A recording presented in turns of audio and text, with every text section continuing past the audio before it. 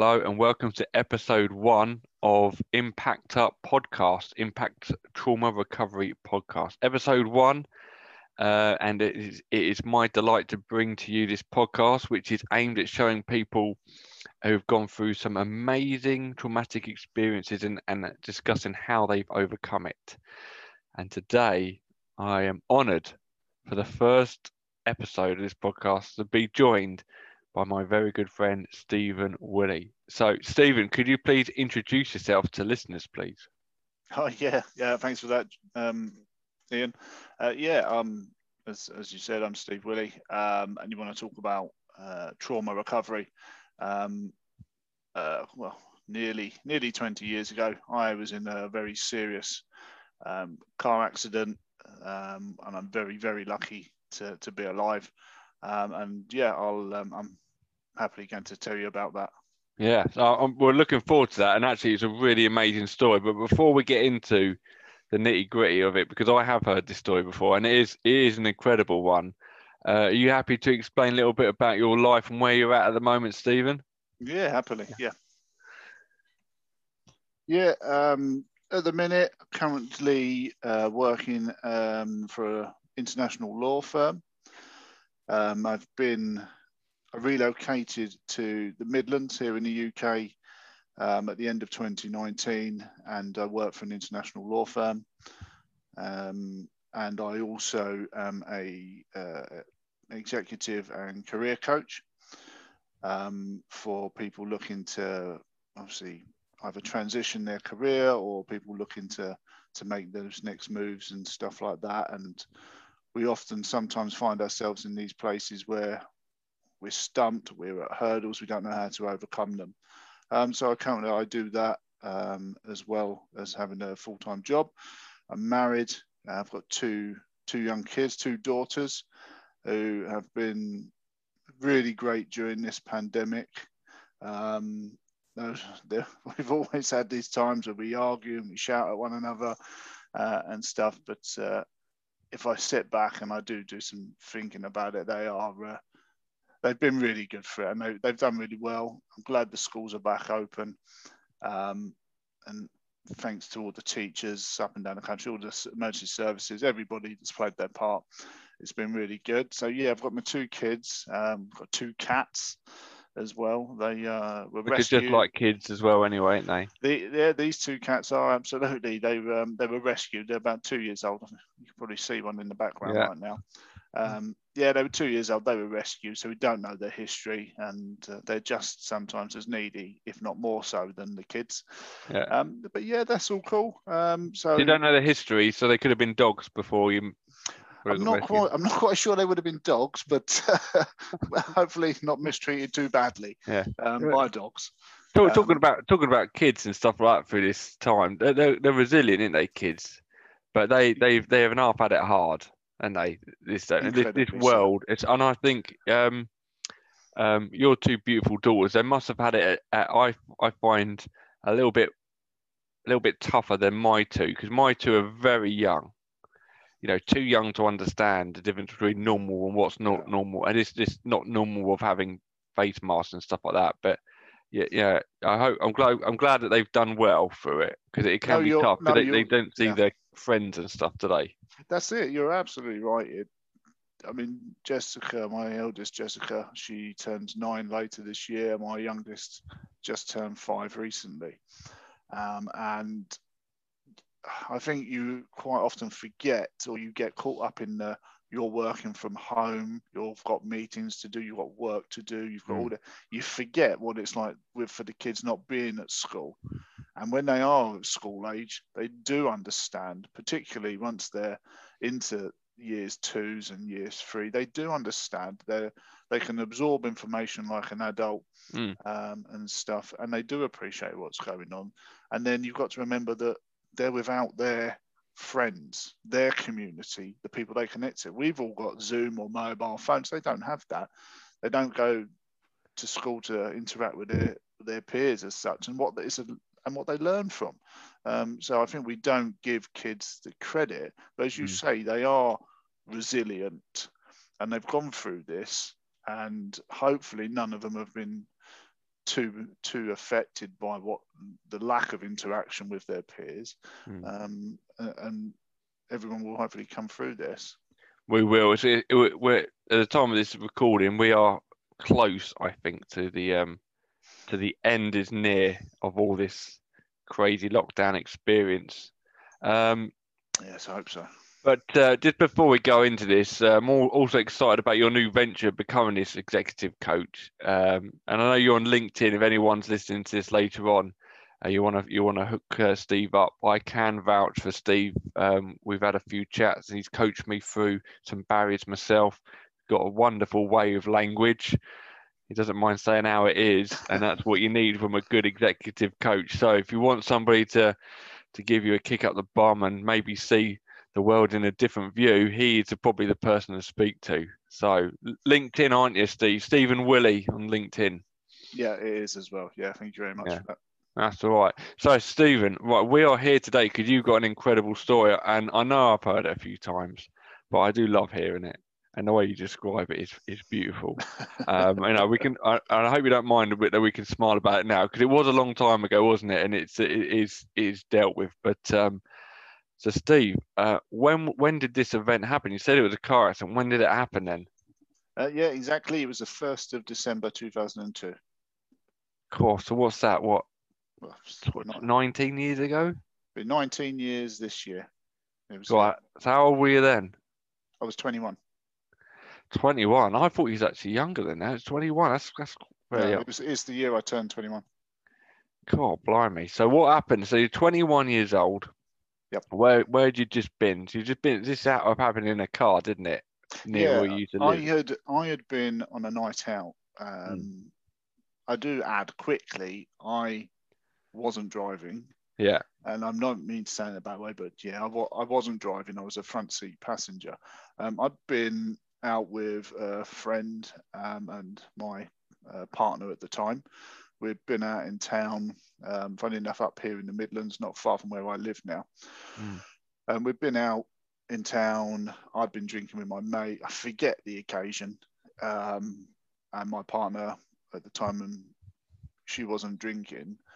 And we'd been out, we'd had a good night and stuff like that. And then I must admit, some of the details I don't remember or can't remember for what I don't know.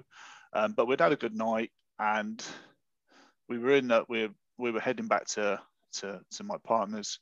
My mate was coming along. He was in the back behind me, and it was early hours in the morning. I think it was, say, 12:30, 1 in the morning, and we were going through. It was all country lanes, as a lot of the roads are here in the Midlands. It was country lane. The weather was really bad.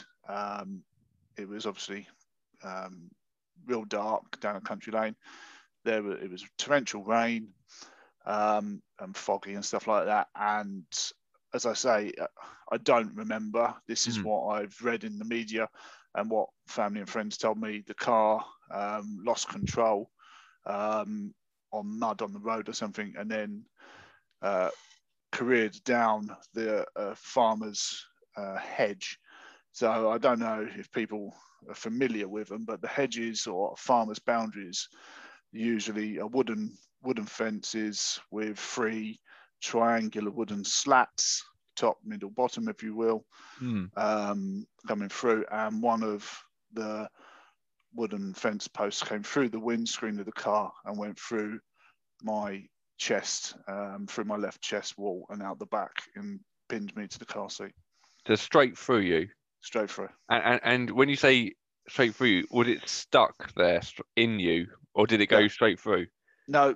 So the car obviously went down through the hedge, and the fence post came through the windscreen.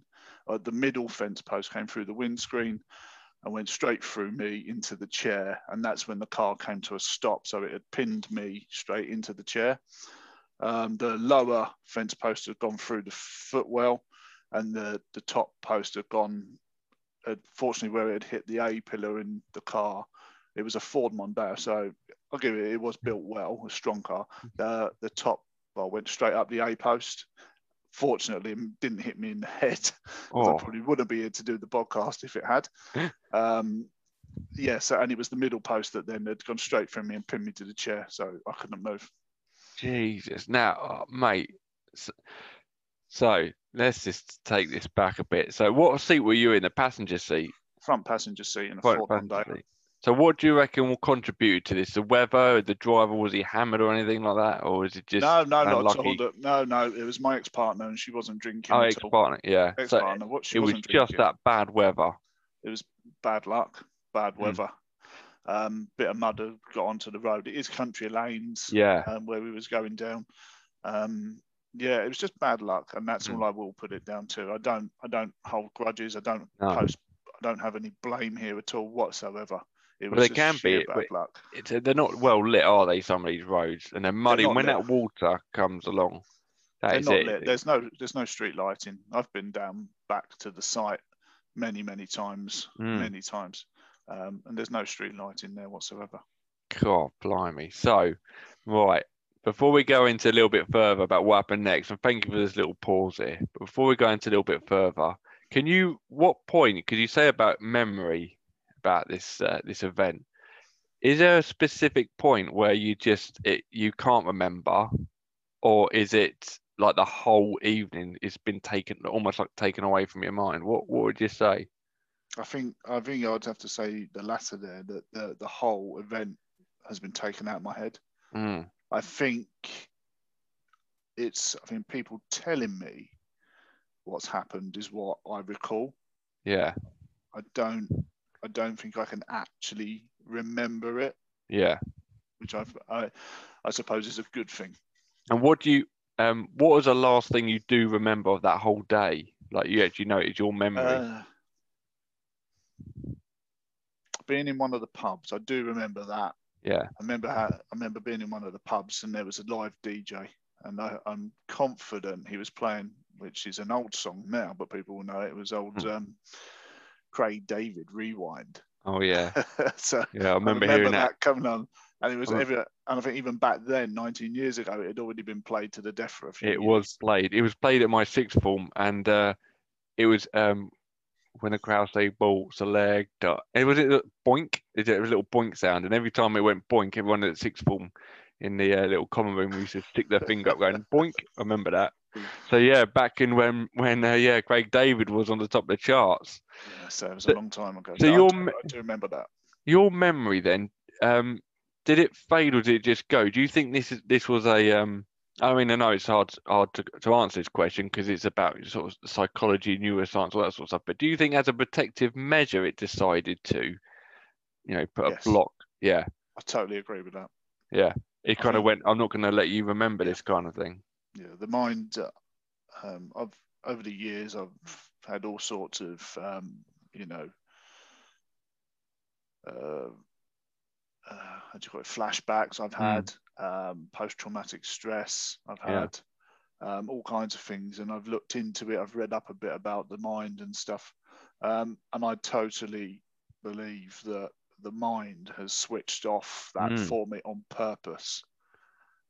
Whether my mind did it because it doesn't think I could handle it, I don't know, but it's done it to protect me.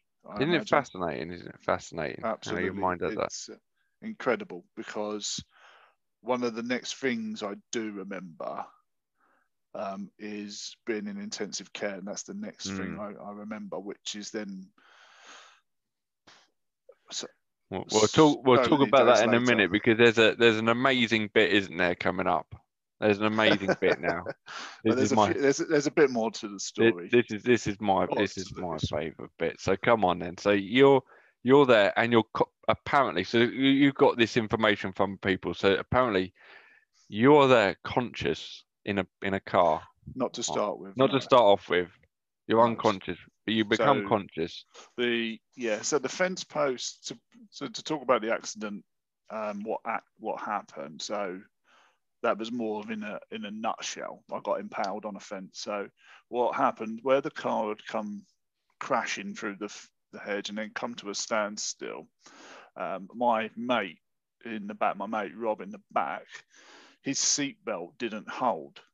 and he flew over the seat and pretty much headbutted me. And then by doing so, pushed my head out of the window, the closed window, shattering that. Again, which I was really lucky to get away from. I have got a scar. You wouldn't be able to see it now. I've got a scar in the back of my head where my mate bit me. So he subsequently Oh my lost God! I his... thought you were going to say where the glass smashed, but where your mate bit No, you on so the back of the head. he lost his teeth, and I've got a big scar, like a bite mark from him, which I'll always have. I was very lucky to where my head went through the window. I've got a scar down here, and that's all I got from that was a scar there. Apparently, when I was in the hospital, this whole side wasn't recognisable for the cuts, but for whatever reason, the body healed, and I was really lucky. So at that point, that's happened. So as you can imagine, I've gone bang, that's happened. My mate's come over, smashed me out there, and I'm hanging out the window. And fortunately, and I do mean this fortunately, that my partner unscathed, absolutely unscathed. Yeah. And I'm really grateful for that. My mate, he was all right, but he lost his front teeth, but I also lost teeth through the impact and stuff like that. So the next bit, what happened, again, this is what I've been told because I don't remember, is that apparently there was a car come towards, which then the headlights lit up the event, and my then partner was saying, okay, oh no, we've crashed, oh blimey, everyone might get up. And then there was no response. The headlights then hit the car. She turns around and sees me in the situation I was in, and then my mate was unconscious on the back seat. He obviously came around quite quickly, and then it was me. The other car stopped. They started to come over and try and find out, and then I gained consciousness. I don't remember this, but they said I then put my feet on the dashboard of the Mondeo, and I pushed so strong backwards, I snapped the chair back, and I pulled the fence post out. So I then obviously just had a hole. My day. So did they say that when you gained consciousness, you saw this post sticking out of you? So you knew what you're doing and sort of thing. You kind of like looked at it and would say, I don't want this in me anymore, sort of thing. Yes, exactly how I reacted, apparently. It's like got and put my feet on the dashboard. I leant back, pushed with all my might, my feet on the dash, and I snapped the back of the chair off and pulled the fence post out. What I didn't know either as well is that the car was apparently teetering on a little valley and stuff. So I was worried. It's like some Indiana Jones film, isn't it?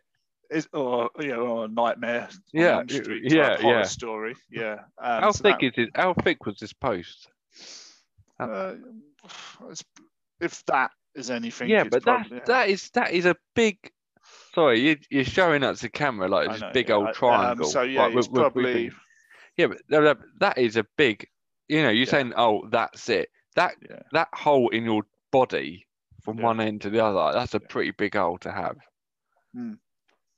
Yeah, so that's what that was the impact, and then I've obviously pulled it out. What happened next was due to the poor weather conditions, they couldn't get an ambulance out to me for over an hour. So they tried, obviously, what you call HEMS, the helicopter service. They couldn't lift because of the poor weather conditions. All regular ambulances, despite the level of emergency, were all tucked up and they couldn't get out to me. First people on scene were a solo medic, fire service and the police. And it was that lot that helped save my life.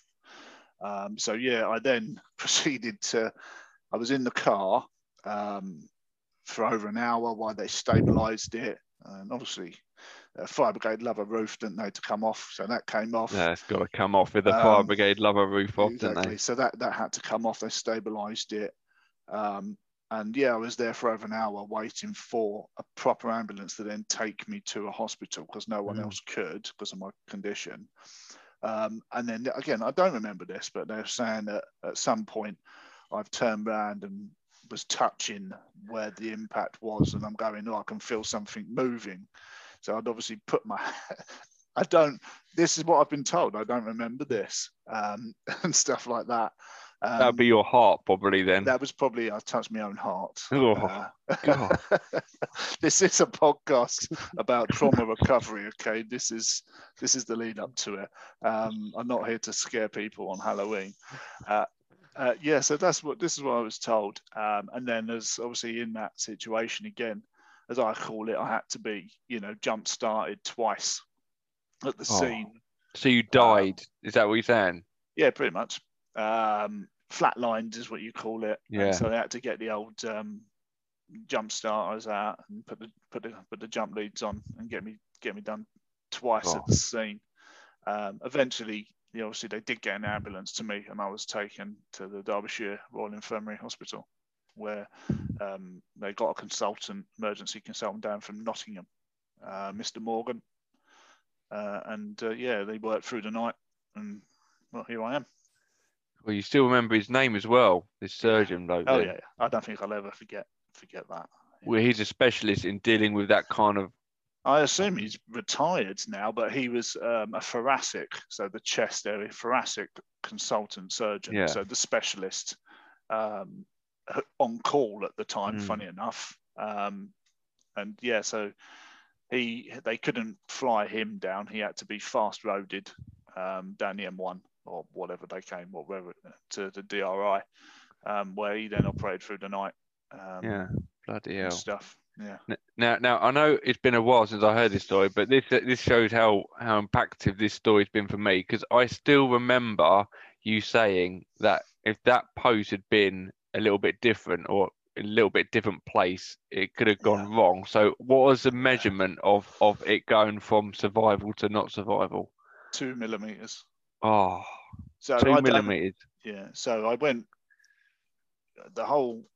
to skip ahead of all the hospital bits and coming out and recovery to an extent when I'm up and about, and that to go back, and I saw Mr. Morgan with my parents and he sat there and he said, there's no medical explanation, I think, why you're still alive. He said, given all the injuries you sustained, you shouldn't be here. Something has kept you alive. He goes, the post scratched the pericardium of the heart. And if it had been 2 mil in, that would have been an instant wipeout. It's so when you say that very technical word there, so you're saying it scratched your heart. No, the pericardium is the protective casing around the heart. Right. So it's like an outer skin, a protective outer skin, and it scratched the pericardium. Wow. So missed the actual heart muscle. It scratched the pericardium. So that's very, very, very close then. Real close. I bet he was just looking at you as if to say, how you even here. Plus I went through over 20 units of blood. God, blimey. You are one tough bastard. Tough, lucky, I don't know. I don't know, mate, but that's amazing. And did you lose a lung as well, didn't you? Or half a lung as well. Yeah, injuries afterwards. I lost the majority of my left lung. Scratched, as you say, or scarred now the pericardium of the heart. I shattered 6 ribs, front and back, broken clavicle, collarbone, and shattered my shoulder blade as well. Now, before we go into the mind, I must say how impressive it is knowing you from many years ago, not knowing any of this to start off with, how fit you are, sort of naturally. You're quite a fit guy. Did you have to work? Did you have to do this or keep your fitness up? Or yeah, absolutely. So I think what I noticed more, so quick bit of history is before my accident, I was a smoker and a drinker. Don't get me wrong, I still have a drink. but I was a smoker. I was an absolute plonker, and I smoked 20 a day, maybe more, maybe less. Who knows? I don't remember that. I thankfully can say I haven't smoked since the accident, so I'm not a smoker. But I had smoked. So afterwards, and when I was getting back out, this was just, it was still, you could still smoke in pubs then. Yeah. Oh, yeah. It feels like a long time ago now, doesn't it? It is a long time, but I do remember going back into a pub when you could still smoke. Yeah. And I couldn't, in some pubs, I couldn't stay in there because I couldn't breathe. And that is because of like your cardiovascular. And I had to work on my fitness levels. I had to get my fitness levels up better than they ever would have been or were before, just so I could have I don't know, breathe healthily or whatever you want to be fit and stuff. So I had to work on my cardiovascular, and I still do to an extent. If I sat around, I know it's the same for everybody, but I would deteriorate a bit quicker than most. Yeah. Because I haven't got the capacity to my left chest wall, even though they say is part of a lung left, because of the way my rib cage and my left foot is all deformed for where the bones were shattered, it doesn't compress and decompress correctly.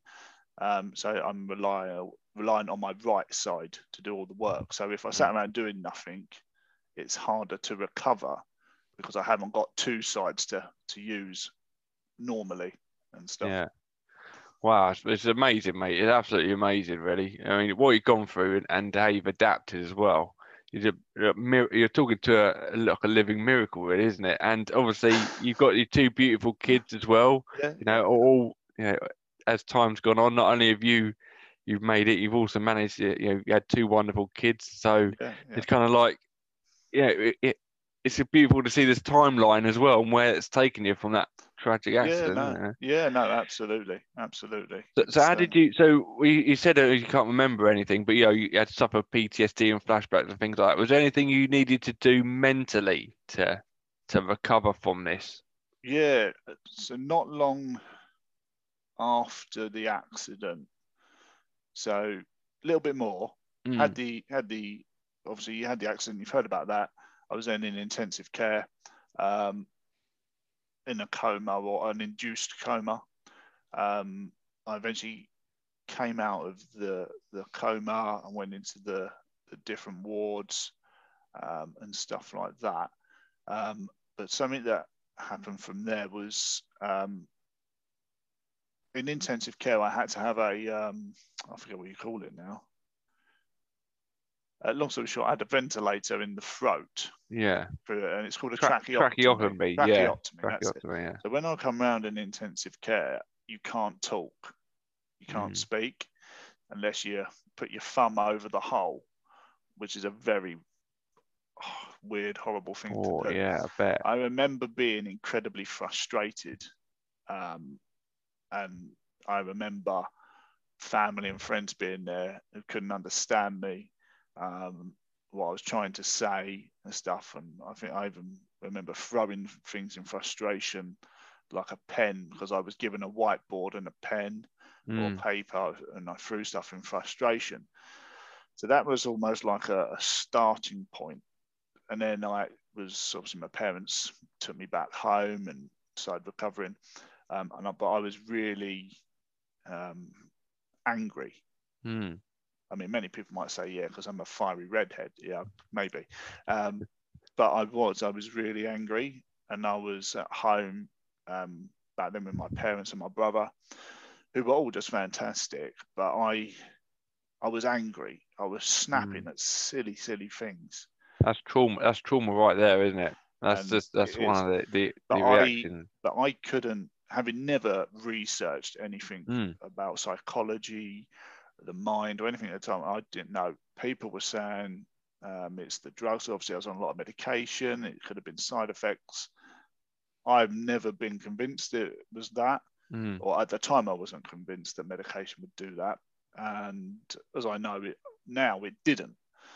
But I was angry, frustrated, snapping, biting, and I probably said some probably nasty things to family and friends back then.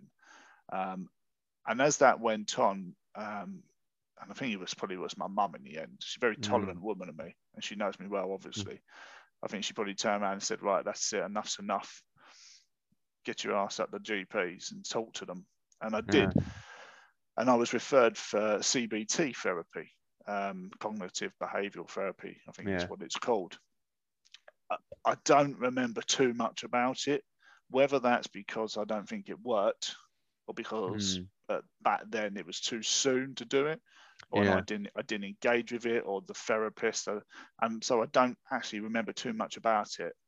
I remember trying to talk about things a bit, like with a psychologist, or act at the CBT therapy, acted like a psychologist. But other than that, I don't remember too much. But then that also led on to flashbacks at night, where I would wake up in sweats and sometimes just wake up shouting, angry. Sometimes I'd be crying for whatever. And I don't remember now what it was. I remember going through it, but I don't remember the dreams, if you will, or the flashbacks. And they must have been of the incident or of how it could have been. And the flashbacks, some you could say could have been attributed to the medication. I still don't believe it. Some of them may be. Well, it could well happen, mate, couldn't it? Because if it's still there, if your brain has trauma, is basically it's unprocessed, isn't it? An unprocessed traumatic event, and when you're asleep, fortunately, that's when it decides to kick us, isn't it? When we're asleep and wake us up in the middle of the night. Yeah, and I think you've just hit on something there, and it's about something that isn't processed. And I think, and probably even to this day, I still suffer. I think to this day, because I don't remember or I can't remember, I can't process it properly. Yeah, that was a question I was going to ask you, actually, which I didn't know if it's an odd question or not. I'll ask anyway because that's what I do. But if you had a choice, I don't even know if you can answer this question, but if you had a choice between recalling the events or having it like you have now, and that's not been able to recall it, would you think that you'd probably prefer to remember exactly what happened? No, I can answer that because I've done a lot of thinking on that. Yeah, I've done a lot of thinking on that, and then I've spoke to my wife, I've spoken to friends, and spoken to my family about it. And lots of people say, "Why would you want to?" Yeah. And then I'll say, because I don't know. It's like I've got a jigsaw puzzle and I've got a piece missing. Yeah. And I've got a need to put that puzzle together. But I've done lots of soul searching, lots of deep thinking on this and research and stuff, and looking and trying to communicate with other people that have been through, I can't say similar, but traumatic events. And this is one of those times where I have to say, this is a jigsaw puzzle that won't ever be solved. Wow. I can't go, almost use hypnotherapy or other therapies to try and recall, because I don't want to, because I don't know. I've dealt with it up until now, or up until the points of, and I'm happy where I am with it. Exactly. I'm happy not knowing now. I mean, it was tough to get there. Because you're in a, I mean, if you're in a good place right now, you're a good place, would you say? So what I would say is you're probably spot on there. You know what? It'd be just more. Would it be probably dangerous to go and dig something up, which at the moment does it serve a purpose to do that? No, but that the way you describe that, a puzzle that won't ever be solved. What a way to describe it. But don't get me wrong, that's not for everybody. That's not for some people. I mean, I can't answer for other people, but I imagine for some people in the things they go through in life, they might find and get to the conclusion where they need to complete it. But for me personally, I've made my peace with it, if you will. That I don't want to recall it. I'm happy to be informed. I've got newspaper articles. I've still got the originals about and stuff, and I'm happy to leave it at that. Yeah, and I agree with you massively about how some people, need closure for certain events. Yeah. Especially when, like, it could be a who done it, who's responsible, those kind of things, those traumas. some of these just need answers, and that can really play on people's heads. That can be traumatic itself, just It is indeed.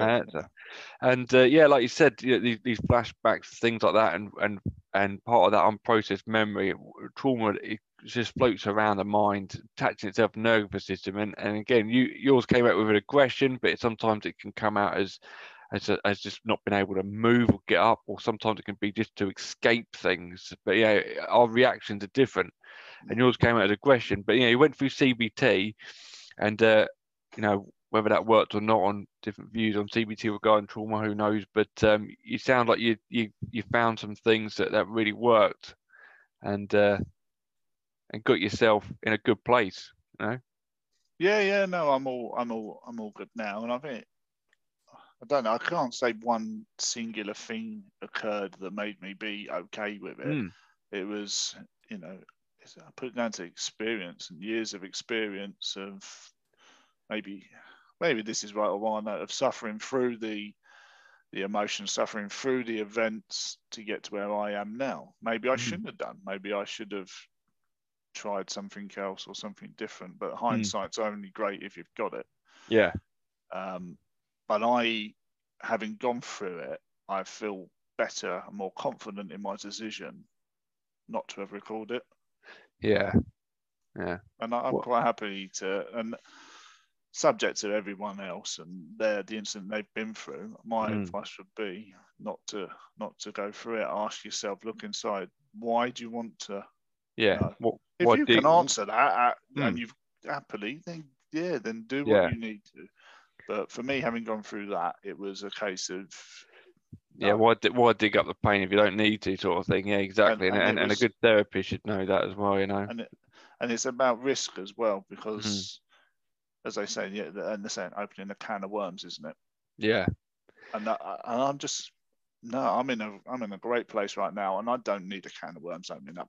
Well, I was going to say, mate, you survived defence post through the chest, mate. I think that's enough. I think that's enough. I also think that you're Mr. Invincible, aren't you? Really, I'm surprised you don't play next Superman. Really, I mean, come on. Well, I gave it up.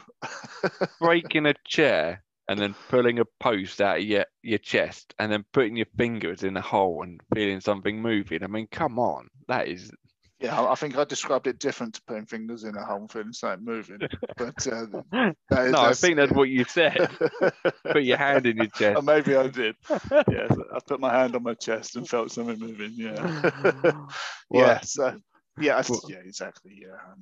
Well, Steve, it's inspirational, mate, I must say, and you've just done so well, haven't you? In life, 21 years old, that happened, and I'm very privileged to have met you many years after that event, and got to meet you, and I'm glad to have had you here today, Steve. But I'll tell you what, I think we'll leave that there today. I think you've given the listeners enough for them to be thinking about, and I'll tell you something, if they've had a bad day, this podcast, this one here, right here, they're going to be thinking, is it as bad? Is it as bad as having a fence post through the chest and spending that time in hospital and all that? Probably not. It could be worse. It could be worse. Exactly.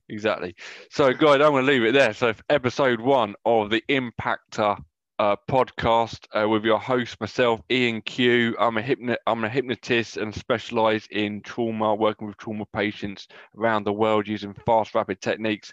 And I was joined here by the amazing Stephen Willey, and he is an up-and-coming, amazing executive coach. You can find him on LinkedIn under the name Stephen. That's with a V-E-N at the end. Willey, W-I-L-L-E-Y.